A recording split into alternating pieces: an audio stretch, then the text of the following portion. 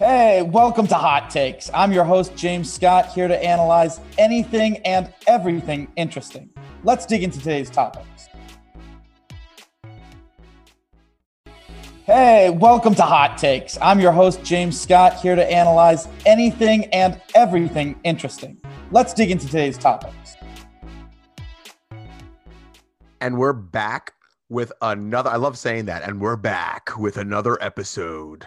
And obviously, so that people don't think that there's some disembodied voice that's not talking, that's not James. This is Chris. And before I hand the reins off to James, I actually want to talk really quick about our live stream. We are going to start live streaming soon, starting next month. Our first live stream is going to be March 8th. So be sure to subscribe to the YouTube channel where we post the video versions of this podcast, and make sure you hit that subscribe button. Make sure you tune in. We are going to release what the topic's going to be next week, and that's just something that you can look forward to. And now James is here, obviously, on the other line, and he's going to give us an update on this Phillies and Braves situations, and then we're going to jump into another league breakdown. So, yeah, we have a lot of news this week. Spring training games started up today. But, we've been breaking down, the projections and where teams should finish. And different teams have been making small adjustments on their rosters here and there, incremental improvements, but some improvements. They do have impacts across the roster. They do have impacts at other positions. If you put in a new left fielder, all of a sudden, it impacts your right fielder. It impacts your center fielder. It impacts the other positions on the diamond. It impacts your lineup, quality of hitter. It also really matters what kind of quality of hitter they are. So you can have a guy who's a decent hitter. You can have a guy who's a good hitter. You can have a guy who's like a top 15 hitter. A top 15 guy will change your entire makeup of your lineup. So with regards to the Braves and Phillies and kind of national situation with regards to the East, initially, we had the Phillies finishing up pretty high in that division. The Phillies were doing pretty good by our projections. They're still a pretty good team. It wouldn't take too much for them to really be right there with the top three. They're right. They're so close. That being said, the Braves have made incremental improvements, and I've noticed certain things about the way that they're going to be managing their roster. I thought they were just going to be putting in rooks in left and right before Ozuna came in. Now what I understand is with Ozuna in, taking up one of the spots of a rookie, the other spot where there is a rookie, he's also a righty. And if he possibly was rushed too quickly, so he's not quite the hitter that they need, they actually have a lefty that works really well in tandem with him. And between those two guys' defense, which is going to be great in center field, and Acuna in right field, you can also hide the bad defense that is Ozuna. Just have him play back, basically. So that's really interesting, to say the least. And I think if I'm going to be realistic about it, it puts the Braves right there with the Nationals for second place in that division. And I think it moves the Phillies down to fourth. And it's not that they're in any other division, they'd actually not be a fourth place team. The Phillies were in the American League East. They'd probably be contending for second. They'd probably be doing that. So, don't feel too bad, Phillies. You're right there, and you're going to keep being right there because your roster is full of guys who are going to be good for a while. Didi's not falling off anytime soon. Harper's not falling off anytime soon. I think McCutcheon's going to keep it up too, to be honest. Hoskins, he's going to keep up the walk-in power thing for a few more years. You got Real Muto, best catcher in the game, at least by certain publications. I like Salvador Perez now better now that Sal Perez has emerged, but you can find that on me and Sean's catcher video. That is on Baseball Guy Sean's channel, and we do fantastic player rankings over there. Actually, later tonight I'm recording the shortstop ranking, and I want to make sure that I hit on all of the points before we jump straight in and start talking about the fourth place teams of the Centrals. Before we jump in on that, I want to note that, while the offseason is basically done, we have games going on today. Like Talkman already hit a homer. Like that's, he looked good. I didn't think he was going to look this good, to be honest. So games are already going on. And yet, three of the more notable free agents, at least by name, at minimum, and at least two of them at minimum by ability, maybe all three by ability. We don't really know with the third one. He's kind of a loose cannon a bit. I don't mind that sometimes, though. The first one is Jackie Bradley Jr. Jackie Bradley Jr., great center fielder. He has not found a team yet. I would not be surprised if he went back to Boston. I would not be surprised if he went to Houston. They kind of need a center fielder. He's a really good player, great defender, great base runner. Overall, on the year-to-year basis, he's a decent hitter. He's a lefty, so late career, you should be able to platoon him. But then the other thing is he's also one of the hot and cold players in the game. And when he's cold, he's terrible. But when he's hot, he can put the whole team on his back. So as long as you're okay not getting the best offensive production from a defense-first, left-handed, like future platoon, elite base running center fielder early in the year, late in the year when the offense comes around and you add the defense and base running onto that, and the fact that he's a lefty, you get a very special talent for quite a few months. And that at such a key position, I think he's got a lot of value. And I don't think people are looking at it properly because everybody's just looking at the end results. And at the end of the year, he's a decent hitter and a great defender who can't really hit lefties. And some of his advanced analytics don't really give a lot of credit to him because they count in so many of his cold months against his hot months, and it dampens them. If you were just looking at his hot months, I'm absolutely sure the analytics would look entirely different. That's the problem with hot and cold players, that the analytics doesn't properly value them either. Result analytics are highly flawed. So even when I say analytics, it's not that all analytics hate them. It's just like the analytics that people like to use, like WOBA, weighted on base average, or WRC plus, which is a great number. I like using it. These are all result statistics. You need to understand how they're put up. You need to understand the approaches, the tools, swing mechanics. It's so much that it really breaks down to, but yes, Jackie Bradley hasn't signed. And then the other two guys, they do have a bit personality problems. You got Puig. Puig, he had signed a contract last year, but then he got COVID. So he ended up not playing. It's very clear that he's got ridiculous ability. It seems like he's not the kind of head case that is an angry person, is somebody who's, always fighting with people, or it seems like he's more of the kind of temperament where he's annoying. But I think that that's also like very possibly that allegedly, I gotta say, all this is allegedly. I think allegedly he could possibly have a disability that is unmedicated. I know from experience, certain people who have disabilities, they're hyperactive. Their hyperactivity gets them to play a lot of sports, and they get in ridiculous shape, and they can do incredible things. Always happy, running on a very happy, giggly, high motor. So I don't really think Puig actually is a head case, as many people call him. Honestly, if I'm being completely real, I dig the guy. I love watching him. He seems like a really nice guy at heart. I would, if I was his agent, I would be very interested in seeing if he would be into taking a test to see if there was some sort of underlying disability there. Because if you can make him a great teammate by possibly, medicating him or something like that, with his ability, he'd be getting 5-year contracts. He'd be getting, $20 million a year. It's just that, this whole annoying type thing has been, I guess, following him around, and he only goes with one team a year, and then he changes teams. Sometimes he changes teams at the deadline. So it seems definitely something that, his teammates can only tolerate for so long. But the ability is never in question. He's one of the most physically impressive players in the major leagues. He can do basically anything on a baseball diamond. He makes a little bit too aggressive decisions, but in my opinion, there always has to be someone like that in the league. Baseball wouldn't be as fun if there wasn't somebody in the league trying to turn singles into doubles and doubles into triples. Guy who could throw runners out, guy who could steal home, guy who could hit 500-foot homers. That's Puig. Ability is never in question.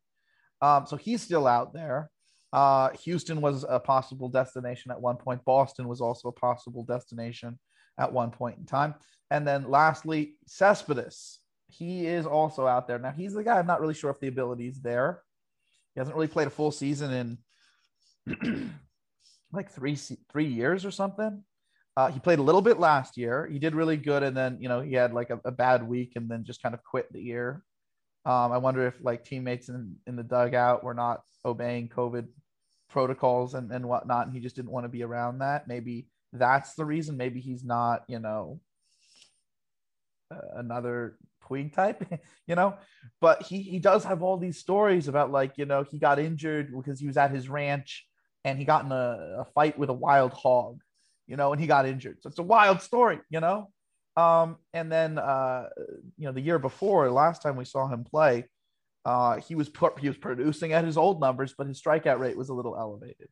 So, he still has a great swing. He's definitely not as kinetic and loose as he was when he was younger, but I can't imagine him not being an above league average big league hitter. He's holding a workout in front of clubs, I believe, in about a month. So, I mean, it could be a little bit less than a month at this point now, but he's going to be working out in front of teams and hitting and fielding and doing the whole deal. So I do expect him to get a contract too, but those are really the most impactful possible remaining free agents, because those are the only guys right there who are left on the market who could be, top 100s if they have a good enough year. So that's the remnants of the market. I think we should launch into our fourth place teams now. Mm-hmm. I just wanted to make sure that we covered all the things that we've needed to cover in the opening, because that's like, it's been a busy week. Baseball's starting up. I'll tell you, Boston made this deal with the Cubs for this guy with the last name Bryant, who wasn't Chris Bryant. And I had a mini heart attack last night. I was like, wait, the Red Sox got Chris Bryant? What? No, they got Zach Bryant, tripping me up. But anyway, let's launch into this. I think the way we're going to want to start this is we're going to have to start with the National League first. Mm-hmm. Fourth place team in the National League Central. Now, this is what it took a lot of studying and figuring out this one, because I honestly, I want to give this team more credit. I want this team to, with what they have, to not be a fourth place team. And certain projections, a lot of projections have them as finishing like in first place. It's not going to happen. Look, they have a great bullpen. There's no denying that. And they have two aces, or if not aces, number two starters in Corbin Burns and Brandon Woodruff. But outside of those two guys in the rotation, they don't really have anything else. It's like Howard, it's like Brett Anderson. It's not a good situation outside of those two guys. So the bullpen's going to get burnt after a certain point in time, as good as it is, because you're going to be relying on the bullpen constantly for the entire back end of the Brewers starting rotation. Now, the front end's great, so that's cool. But that's not going to work for you without a heavy offense. Because look, you can have the pitchers really help you win the first two games, right? They're two aces. And you can have the bullpen help you win, the other games, so long as you have scored enough runs. If the bullpen is taxed and whoever you bring in does allow runs, so long as you still have more runs than the other team, you're going to win. I mean, that's how it works. So we then have to focus on the Brewers offense, where they have like 5 different catchers that they're trying out in camp, trying to find someone. Their best hope right now looks like Omar Narvaez, and his offense fell off a cliff. I don't like him at defense or offense. I'm not a fan, and he's probably the best of all the 5 different options. Did they get rid of Manny Pena? I don't know. Someone told me that they did that. Nottingham was one of the options. I'd be shocked if they brought up, their top catching prospect straight up from A-ball. But like, if you're actually looking at the best player who's on their 40-man roster at catcher, it might be some 19-year-old, 20-year-old, 21-year-old. So that's a problem. But look, it's offense. So maybe they can get a good defense from catcher. Maybe they can approximate things, because catcher's catcher. It's a spot where you need great defense. It just is what it is. So let's move on from that, right? At first base, it looks like they have Keston Hiura, who was their former second baseman. I got to watch Hiura in the Arizona Fall League. For as tall as he is, he's not very tall. He's built. He is physically built, and he has a swing that should, excuse me, he's a swing that should really, really crush lefties. And he's got enough strength and bat speed where, given enough time in the league, he's going to foul off enough pitches, work deep enough counts to get to more hittable pitches. He'll walk a certain amount. He'll hit for a certain amount of power, but he really does need to concentrate on the bat. And if he doesn't concentrate on the bat because he's focused on, the defense at second base, I don't know how long it's going to take for the bat to come around. So simply making him a first baseman, I think, is the right call here. And then they went out and they signed Colton Wong, who's one of my favorite leadoff hitters in the game, to play second base. Now, I like him so much, Colton Wong, because he's about a league average hitter and he's a great base runner. And he gives you great defense at second base, some of the best defense in the league at second base. So that's great. But at the same time, he doesn't have the ability to drive in runs. He's there to be driven in. So, okay, he's there to be driven in. He'll get on base for maybe Hiura if Hiura rebounds. But Hiura is honestly going to be going through a growth year as he focuses on the bat. Like I said, he was rushed. So maybe you get what you want offensively out of Hiura in the second half, in August and September. You know what I mean? So most of the year, ideally, you're going to want Hiura in the fifth spot in the order. So then let's move over to shortstop. They got Orlando Arcia. Each year he gets better offensively. I'm a big fan of him. Arcia actually makes my top 15 shortstop list because I'm really that big on him. I think he does some pretty big things next year. That being said, big things for him would be having his first year where he's above league average. And, look, he's a good shortstop, right? At least in the good year. And he's an underrated clutch hitter as well, who in those moments can really run the bases, although in most moments he doesn't. But as a guy who keeps getting better, it's more of, I see next year he's finally above average hitter, plus defender, shortstop. I see the year after he gets better again. I see the year after he gets better again. That's the kind of profile I see. Each year he's going to get a little bit better, but even what you're going to get next year, it's another guy that you want to get on base for the middle of the order rather than driving in runs.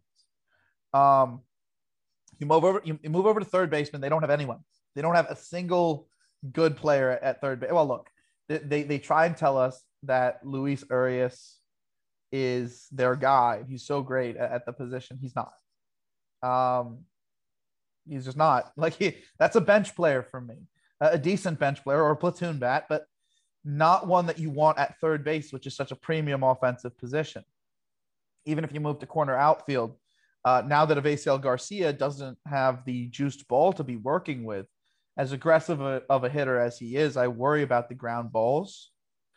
Even when he did have the juiced ball to work with, he was just above league average. I don't know if he's going to even do that. I think you're looking at maybe 5 to 10% below league average, but given how aggressive he is, that will play up in certain moments. So maybe league average totality, but I don't think he's a good base runner. The best thing he has on defense is a throwing arm. That's it. Although he's improved using that in recent years. He's a guy ideally that you want batting seventh, or eighth in the American League. If there's a DH, you want him batting eighth. Not really a great hitter. Okay. I mean, he's decent. And in the past, he was above average, but it was the juiced ball working for him with his approach specifically.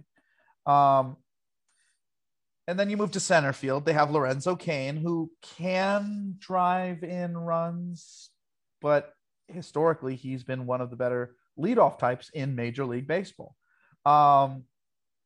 He's not a kind of guy who's going to ever slug 500, He's not a guy who's ever going to hit 30 homers or come close to it. So I guess he can drive in some runs. But he's not your typical guy who drives in runs, run producer, RBI man, whatever you want to call it, bopper, slugger, whatever name you want to use. He's not your typical that. Ideally, like, look, if I'm a team and we have a middle of the order, like entering this offseason, for instance, Lorenzo Cain would have made a perfect Met because he can get on base for them to drive in. But at the same time, he does have ability to hit on his own. And I think that's why he's such a great leadoff type, because most leadoff types, they'll get on base and they can't drive people in. He can drive in a little, but it's not like he's enough to be a number 3 hitter. It's not like he's enough to be a number 4 hitter. It's not like he's enough to be a number 5 hitter or a 6 hitter. I think you'd be trying, like, if you're going to use him as someone who drives in runs on a championship team, he'd be like either a 6 or 7, actually. Yeah, 6 or 7. I don't think he'd be in the top 5. Unless you're going to use him as a leadoff type again. So you're now looking at Christian Yelich, who had a down year last year coming off of knee surgery, to drive in all the runs for the team. And he's definitely an MVP talent, and he can do that. He can drive in boatloads of runs. But if it's just one guy, they're just going to walk him all day. They're just going to not give him anything to hit. Because what's the point? When nobody else really, can hit, 30 home runs, when nobody else can slug 500 or come close to it, just walk him. Just walk him. So I don't see what everybody's saying about the Brewers team. They don't have the offense to pick up for the back of their rotation. The back of the rotation will be winded by not just, not having enough innings and a lot of those guys being injury prone like Brett Anderson, but the back of their rotation is going to wind their bullpen. It's one of the best bullpens in the league, but even a great bullpen, even an amazing bullpen, if you're going to the bullpen, 3 nights out of 5 games, maybe 4 nights out of 5 games, because we don't know how many innings Burns is going to go before he starts getting tired out. He was moved from the bullpen to the rotation last year. So what if he starts getting tired? What if the league starts adapting to Brandon Woodruff? He's only been in the league for a couple of years. A lot of people didn't expect this out of him. A lot of people were looking more like a 3.6, 3.7 ERA rather than a 3.3, 3.4. So there is possible regression even with their top arms. There's even possible regression with their bullpen. Like Hader started walking people last year, as well as allowing elevated home run rates as a lefty, which is concerning in a league full of power hitting righties. If you're losing the zone, leaking pitches over the middle, and they're able to go yard on you, that's why so many pitchers, like elite relievers, just come and go, because things like this happen. They learn in your scouting report. They learn how to get you, and then you can't adapt back if you don't have control command. And he was a starting pitcher moved to the bullpen, and he's only been in the bullpen for like 3 years now. So now that we're starting to see 4 years now, sorry. So now that we're starting to see some worrying signs. Wasn't enough for me to take Hader off of a top list, but it is enough to have some concerns. Lefty in the league of power hitting righties, walks going way up, home runs going way up. That's not good signs. But previously, the previous years, his walk rate had been going down each year, and previous 3 years, his strikeout rate had been going up. So I don't want to put too much weight into 2020, but it is something to monitor. Brent Suter, another starting pitcher moving to the pen. I worry that he just turns into like another Ross Stripling, which is like the longer that he's in the role that he is, the more mediocre he kind of becomes. Stripling's still pretty decent, but like for what role he was supposed to have, that doesn't work. Like a lot of people viewed Stripling as he's either a number 3 starter or he's a decent reliever, and now he's a back end starting pitcher and a decent reliever, which means why would you even use him in the back end when there are better options? And now he's just a decent reliever. Okay, there are a lot of those. Like I said, relievers get burnt out quickly. But the Brewers do have Devin Williams, who won Rookie of the Year last year out of the bullpen. If you haven't seen highlights of him, go watch. He is electric. He's incredible. I worry about them burning him out. But when you have enough of these options back there, you can try different things and maybe it'll work for them. But I also think going from a 60 game season and being so reliant on your bullpen to now a full season also is not going to do well for them. So Brewers, if you go out on the market and you go get a third baseman, and if you go out on the market and you get a catcher, or say you move Keston Hiura to third and you move Avisail Garcia to a kind of quasi first base outfield platoon. And you go out and sign Jackie Bradley, for center field, and you move Yelich to one corner and Kane in the other corner. And that's going to be great defense for you. And I think that's enough base running. And, you're going to have Jackie Bradley go through a hot hitting period that when you have all the other hitters who at least can hit for a certain level of hitting, that with that level of base running and a guy like Yelich on your team, you might be able to get by, but you need a catcher and you need either a third baseman or somebody who can bump Hura from first to third and take over first, which might mean, getting, like I said, Jackie Bradley. There have been rumors that the Brewers were going to get him very recently. So I do want to state that if they do that, then all of a sudden things start to change because they have the defense that can support the back end and make, okay pitchers look good or bad pitchers look okay. And that will really help stretch out those arms, get them later into games and take the tax off of the bullpen. So if they can do those types of things, they can rocket up this division. But right now, I don't see any reason to think that they're going to be better than the Cubs or the Cardinals or the Reds, whichever order you are going to see them in over the next few videos. I think that they're definitely an exciting team because they have speed and they have certain levels of defense and they're very aggressive. A lot of their guys are young and getting better. I think the Colton Wong move, if Brewers, if you want to see something really cool, just watch Arcia and Wong and how they're going to work together this year. The double play combo is going to be really sick. And Yelich should rebound offensively. I don't doubt it. Kane's the same guy he always has been. And Hura, you want to see him develop. He's your future. I just don't see it this year without a catcher, situation being solved, without the third base situation being solved, or, if it's Hura moving to third, then getting an outfielder possibly to help solve the first base situation, or getting a first baseman, but there's not really that out there anymore. I hate to say it, but it's a fourth place team this year. It's a fourth place team, and it's not just a fourth place team. It's a fourth place team probably in the worst division in baseball. Just being honest. But hey, it's such a bad division that a couple of moves with a team that has this good of a bullpen and two top starters or top 50 starters. I won't say like top, not top 10, not top 20, but they're in the top 50 for sure. In the major leagues, that's elite. They could make a push, and their team is very built for the playoffs if they're able to fill those specific spots. So I guess that's a reason to be excited, because if your team does fill those spots and you're able to get into the playoffs, your team's built for it. So you can compete and make a deep run. In 2018, you had a pretty damn good squad. I'll tell you that. I really liked that team. I thought that if any team had the best shot in the National League of going up against the killer Boston Red Sox that year, it was actually going to be your squad, just truthfully speaking. 2019 and 2020 didn't go you guys' way. There's a lot of roster turnover and development in that period of time. Just press your front office to go get like a third baseman. Go get Chris Bryant. He's been on the trade market.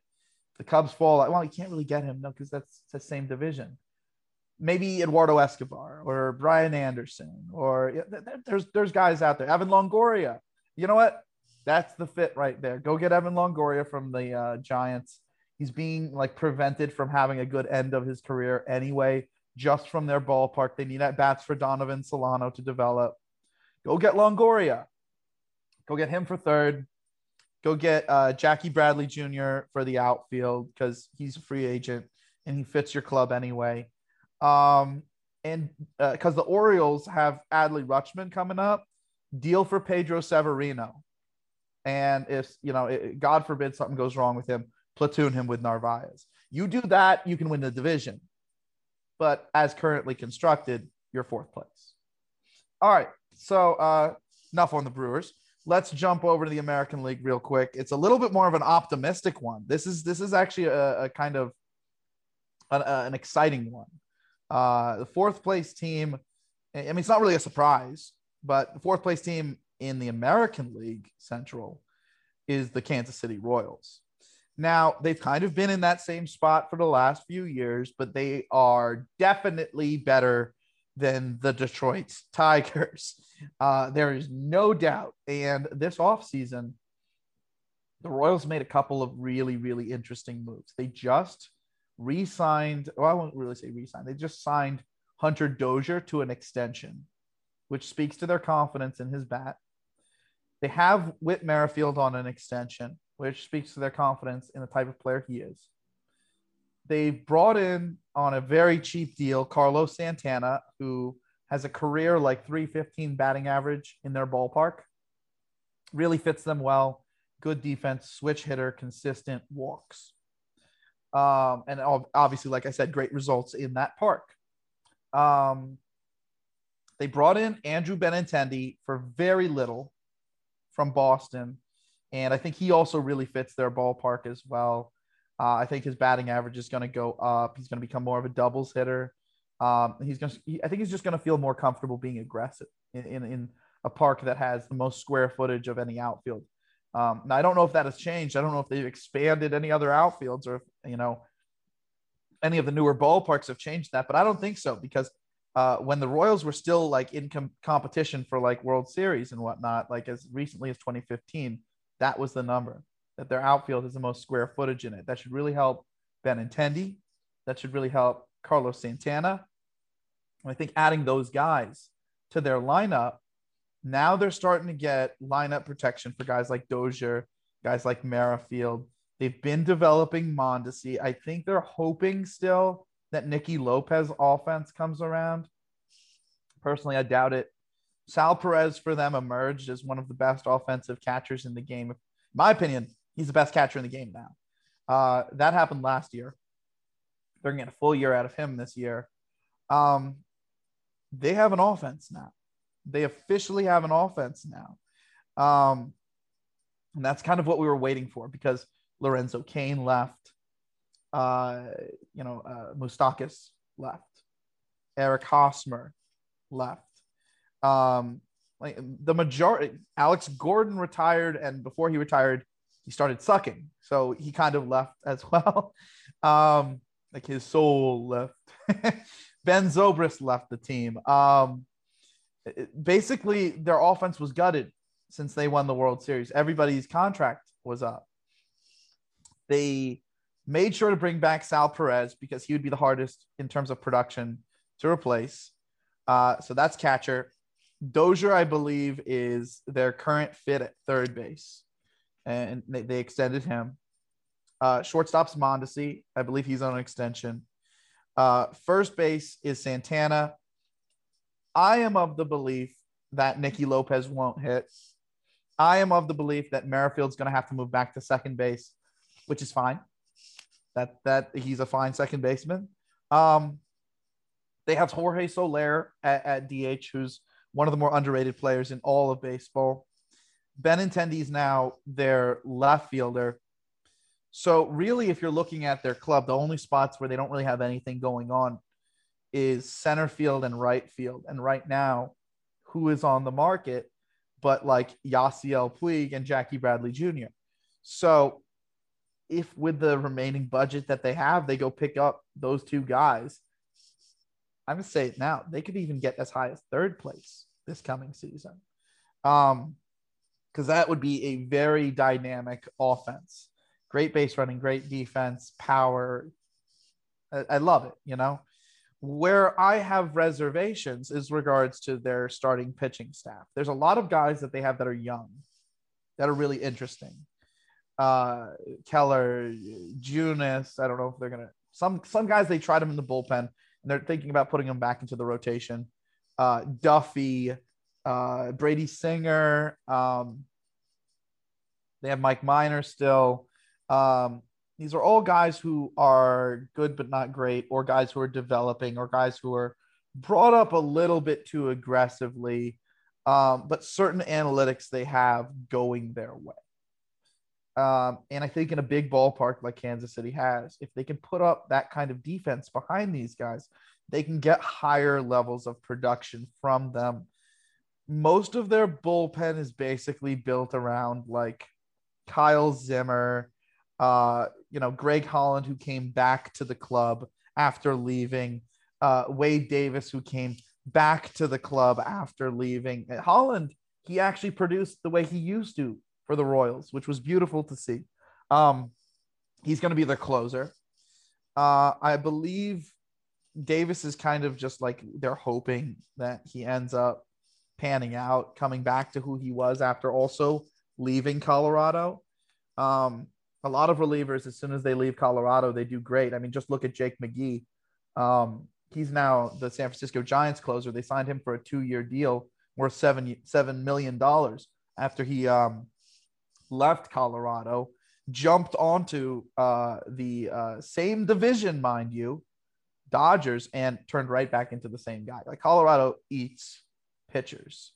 It's why I've said, and I've said this for a while, that I don't know if it's possible to like truly win in Colorado without so much luck breaking in your favor. Like the Colorado Rockies, they made the World Series, I think in 2007 against the Red Sox, was it? And the Red Sox just plowed straight through them. And the only reason that they were able to make the World Series was it was a terrible division that the Rockies were in. And at the very end of the season, they went on a hot streak for about 20 games. And the hot streak went into the playoffs and it died off. Like literally at the very end of the championship series, they squeaked by and just made it, just won the championship series because the hot streak was ending. And if you have the right kind of players in a ballpark like Colorado's, you can go on hot streaks, you know? But as soon as they ended up facing the Red Sox, like an actual real legitimate elite team, because also a lot of the teams that they faced in the playoffs during that period of time, that was the Moneyball era, lineups full of patient hitters. Heck, the Yankees built their team that way even during those years. People didn't understand the importance of defense. Yankees actually statistically had the worst defensive club in Major League history in the Moneyball steroid crossover era that is basically between the years of 2004 and 2008. So with regards to how this, the comparison between the Rockies not being able to succeed and here what we have with the Royals, I have a little bit more faith in the Royals because I think the way the Royals ballpark is built favors literally all the players on the roster. And I think that can add a lot of victories that people don't see over a full year, for the same reason that a ballpark like Colorado's can take away so many victories over the course of a full year. It's not that the Kansas City Royals ballpark is like a super hitters ballpark, because if it was, their pitchers wouldn't be able to do anything. It's that the hitters that they have are built for a ballpark like that. So the hitters are going to benefit and the pitchers are going to benefit. Hitters also are pretty darn good base runners. So with all that, room in the outfield for balls to just keep rolling, there's going to be a lot of movement on the bases. They also have a good defense, which is going to really help out with regards to their pitching. It's a fun team. I'll say it. It's a fun team. They still need a center fielder and a right fielder. Those moves have not gone down. It's more of a dream when I think of Jackie Bradley and Puig going there. But who knows? It could happen. It's what I would do. And it's a very exciting club, especially because you have to understand a lot of these guys, because of them being under contract for so long, and because they're before their prime or right at the beginning of their prime, you're going to see them become pretty good players in short order. And that's, pitching and hitting.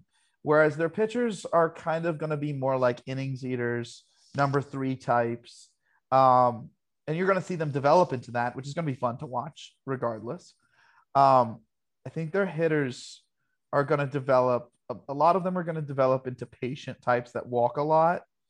But I think with a ballpark like that, any sort of hit tool is going to be exemplified if you can hit across all fields, which a lot of their hitters, almost all of them, can. So you're looking at lots of doubles, lots of walks, lots of contact, which is kind of cool when you add elite base running to it. And like I said, a very enjoyable and fun to watch club. I mean, it's not like Benintendi's like after his prime. He's before his prime, and you just added him to what you have. I think the number one priority, though, of this club is finding either some sort of way of extending Salvador Perez, or because you're not going to contend this year, find a way to trade Sal Perez for like a big package and figure out what you're going to do long term for catcher, because he's a free agent at the end of the season. And in terms of value, he's one of the most, if not the most valuable player that you have. So, and also he's one of the last remnants, if not the last remnant, I'm not actually sure, of the 2015 championship squad. So if you're a Royals fan, I mean, like, even if you have him all year, say your goodbyes. He's not going to be a Royal after the season. He's going to get a big contract. So that's the Royals. A lot more optimistic, a lot more, happy, the sun is rising than what's going on with the Brewers. The Brewers are kind of in it. They need to make moves now so that they can stay in contention. It's not that they don't have guys for the future like Keston Hiura. It's just that guys like Yelich are now and the next 5 years. And guys like Kane are now and maybe the next 2 or 3 years. He's starting to get on the older side. Avisail Garcia, we don't know how he's going to do now that, the juice ball is really going, because, and I do want to briefly touch on that. The juice ball started in about partially through 2018. In 2019, it was the whole year. And then also it's worth noting in AAA in 2019, they also used the juice ball. So you have to look at the numbers even in AAA under a certain microscope, not just the power numbers, but also the walk to strikeout numbers. Because the walk to strikeout numbers are impacted by the quality of the ball as well. The ball is going to jump off your bat. It's a lot easier for you to hit it into play. If the ball's heavier, then fouling it off or hitting it into the ground, or, that's a lot more likely. So you'll see that a lot of the guys, they're either working deeper counts to do what they're doing, or it's harder for them to hit for power, or they're hitting more ground balls. And then you have to also compare it to the type of swings that the big leaguers and the AAA players have. Because if you're swinging down on the ball, maybe you're going to pop more balls up. Or if you're swinging up on the ball, maybe you're going to hit more balls into the ground. The point being is that if you have a swing that's down or up to the ball, it's going to create different types of chop. For instance, guys like Chris Bryant, Nick Castellanos, Gleyber Torres, Gary Sanchez, they all had a whole bunch of trouble, even JD Martinez, because they all dropped the bat head on the ball. And then guys who are more side to side, like Matt Chapman, like Pete Alonso, like a few more I'm blanking on right now. They had a lot more issues as well because they were swinging down to up instead of dropping the bat head on the ball. That they were swinging up to down. Dropping the bat head on the ball means that when you're hitting it, you're going down to up at that point. The guys who are swinging side to side, they're slicing at the ball, if that makes sense. That's more of an across swing than a dropping the bat head swing. I would liken it to using, I call it O swing versus V swing. It's something that I saw online, and I didn't even come up with it. Okay, someone else came up with this, and they're brilliant. It's a father-son coaching team. I want to link them and make sure that they get credit here. But a V swing is when you're specifically directly attacking the ball. An O swing is when you're using centripetal force, where you're using, okay, well, I'm bringing my hands in first, And then when the bat comes down, because the hands are pulling, the bat has drag, and the drag is what gives you power. And the drag is created by your physical strength. In the same way, when you're doing the centripetal force exercise when you were in school, the water stays in the bucket as you swing your arm above your head quick enough. So it's the same idea. It's why you can get directional power when you hit like that. Whereas guys who take the across swings, the V swings, if you will, versus the O swings, the V swings directly attack the ball. They directly attack the ball at its most hittable point, which it results in more immediate power, but it also results in bigger ability to miss the ball or foul it off because you're attacking a point rather than dragging your bat head through a contact point. It gives you more time for your bat head to change its path because your hands are leading rather than the bat head leading. So anyway, with regards to how that impacts hitting is if the ball changes, you're going to hit more foul balls. You're going to work deeper counts. So you're going to hit more ground balls. So you saw a lot of hitters who have less than perfect swing mechanics really have rough years this last season because from 2019 to 2020, they took the juice ball away. They were very careful that the balls were different. And now what they're saying is they're making sure that this never happens again by keeping the density of the ball at one point, whereas before it used to fluctuate between this range. Some balls were a little bit more lively than others. Now they have it as a middle point. And the reason why the range would fluctuate, I'm willing to bet, is that as ball games would go on, balls would get hit and they would become softer. So some balls were softer than others, upon testing them after getting them in a game, Now, unless we're talking about pre-game testing, which I'm not sure is the way that they did it. If that's the case, then keeping them at a middle range for that reason means different things. But either way, keeping them at a middle range rather than the full range means that all the lively balls at the top part of the full range are gone. So it's going to be even more difficult, I think, to hit for that kind of cheapo power moving forward. And a lot of hitters are going to have to be okay hitting for doubles or just changing their approaches, I guess.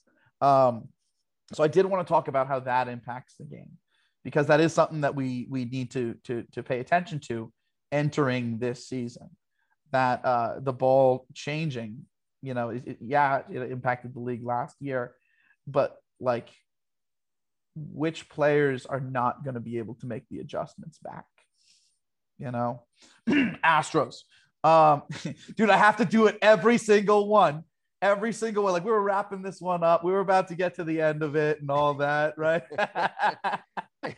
I was actually sitting there and I was like, is he gonna mention the Astros? I'm like, he's not gonna do it. I'm like, he's not gonna do it. I'm like, oh my goodness. I'm like, dude, he made every episode. It's like, nope. Every episode, you know it. Dude, like I was on Robbie Hyde's stream. He's a great YouTuber. If you love baseball YouTube, check out Robbie Hyde. I was talking with the guys on his stream, and we were talking about specifically Carlos Correa, and like I don't know if any of you guys know, but I'm just gonna mention this here.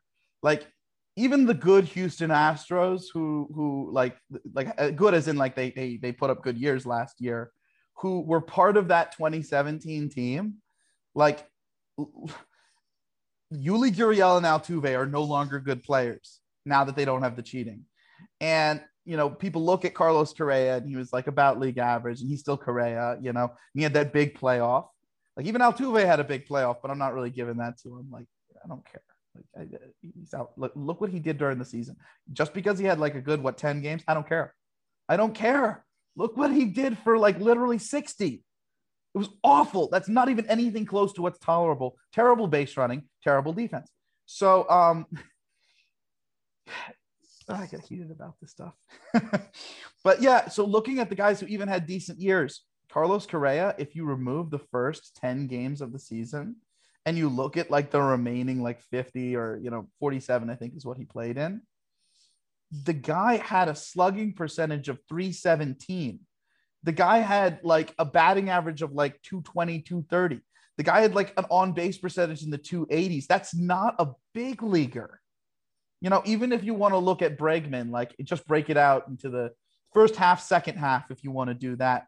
Second half of the season, he was league average. And then if you want to cut out like specifically, like, let's look at his, game log, the guy basically had a good 10 games, Bregman, in the middle of the year between being awful and being awful, which tells me he tried an approach change, and the approach change worked initially, and then he went right back to being awful. Like, I'm just amazed that George Springer was able to do as good as he was. And that's a testament, I think, to his athleticism, because he's got the most fundamental swing between, at least for power. And he's also got, some of the best base running between all of the remaining cheaters, between Gurriel, Altuve, Bregman, Correa. So, it was interesting seeing him actually perform last year.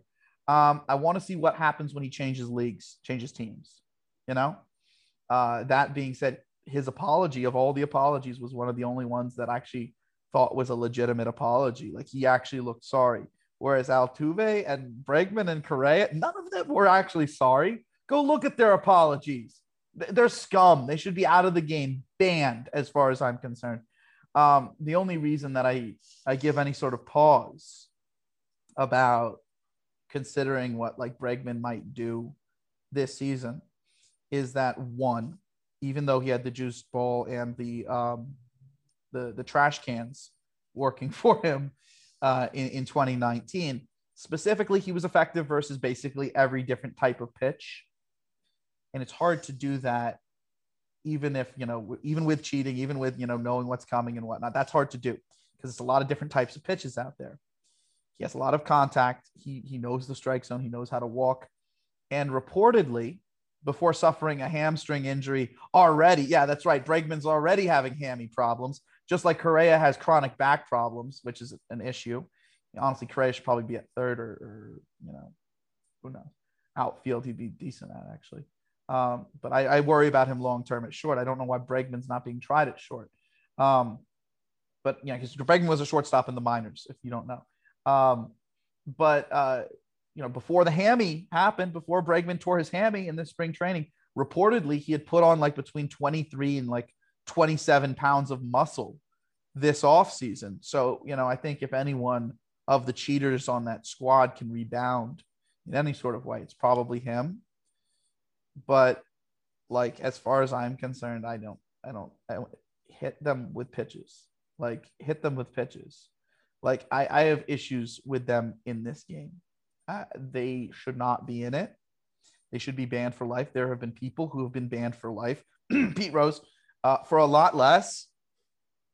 Like, I'm going to bet on games and then try to get my team to win the games, because I'm a player manager. Okay, that's not okay, but that versus I'm going to illegally steal signs, like steal signs to the point where like they can't steal our signs in like the same manner, so that I can know exactly what pitch is coming, which no other team's doing. And then I'm going to do this and win a World Series. Like, look, if you did it and there was no consequence, I wouldn't have as much of an issue. But you desecrated the one remaining thing. MVP awards, did he use steroids? Home run titles, did he use steroids? Career numbers, did he use steroids?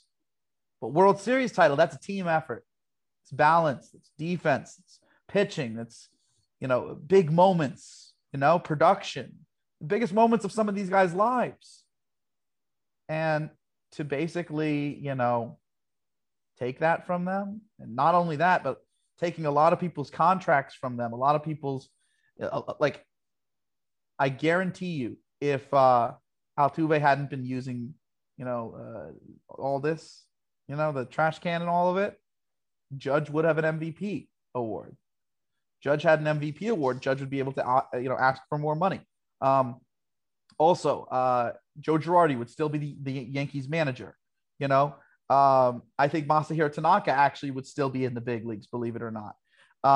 Like there's a lot of impact on every team that these guys were involved with.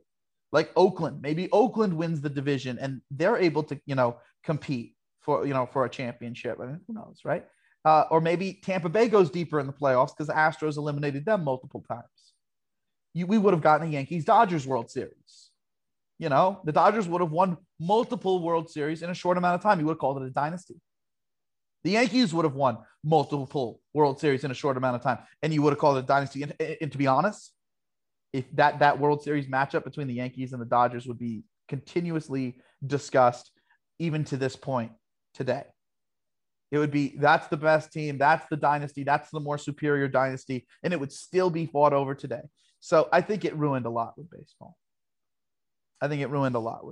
But yeah, so I've I've said my piece on the Houston Astros. Chris, send me over the stuff that I sent you because I want to share with them our picks this week for the songs and the movies. So that's something I also forgot to mention. So yes. Everyone that's listening, yes. there is also going to be a newsletter that's going to be going out with every new episode in it, as well as, how we were doing the top 3 songs that we were listening to. I love that. Shows that we were talking about every week on the podcast. Well, there's going to be a newsletter now that just details all that. That way people can subscribe to the newsletter, see new episodes, and see what we're listening to during the week when we're not filming and stuff like that. Oh man, I love that we're doing that. I love that we're doing that because Chris, I sent you all sorts of fun stuff this week. You did. Oh my God. So if you guys want to check out some really awesome movies, you want to check out some really dope songs, definitely check out the newsletter. And I love this. This is a fantastic function. I'll link that in the podcast for now, for the next few episodes, or the next several episodes, actually, until everyone starts subscribing and stuff like that. And then the podcast will just integrate into the newsletter. The newsletter just goes out. It's like, hey, new episode, and check out what we're listening to and watching. Yeah. Wow. I think that's about the perfect way to wrap up this episode. I don't have much more to say. Brewers fans, Royals fans, I hope that you got a fairly decent summary of your team. I think I do got one last thing to say to Royals fans is that you guys got one of the best prospects in all of the minor leagues. And I really want to mention that. This guy, he's literally one of the best shortstop, third base prospects that I've seen in the last, I'm going to say 7-8 years. Okay. His name's Bobby Witt Jr. He reminds me of Chris Bryant. If he can stay at short, that's cool. But if I'm going to be honest with you guys, there's a high chance he takes over third and that Hunter Dozier ends up moving to the outfield. And if that's the case, then really you just need a long-term center fielder. So relax and watch your team play. It's going to be a fun year, specifically for development with your team. And that's it for me, Chris. You got anything else? That's all I got, too. I mean, all of you can expect to see the newsletter drop this Monday, tomorrow, and along with this episode. And from then on, and then don't forget about the live stream, which is what I'll also plug into the weekly newsletter. Awesome. And definitely check out saberscouts.com. I'm going to be having my top 200 put up there within the next 2 weeks, as well as a 20 honorable mentions. Finished that off yesterday. So we'll see you on the next one. Bye.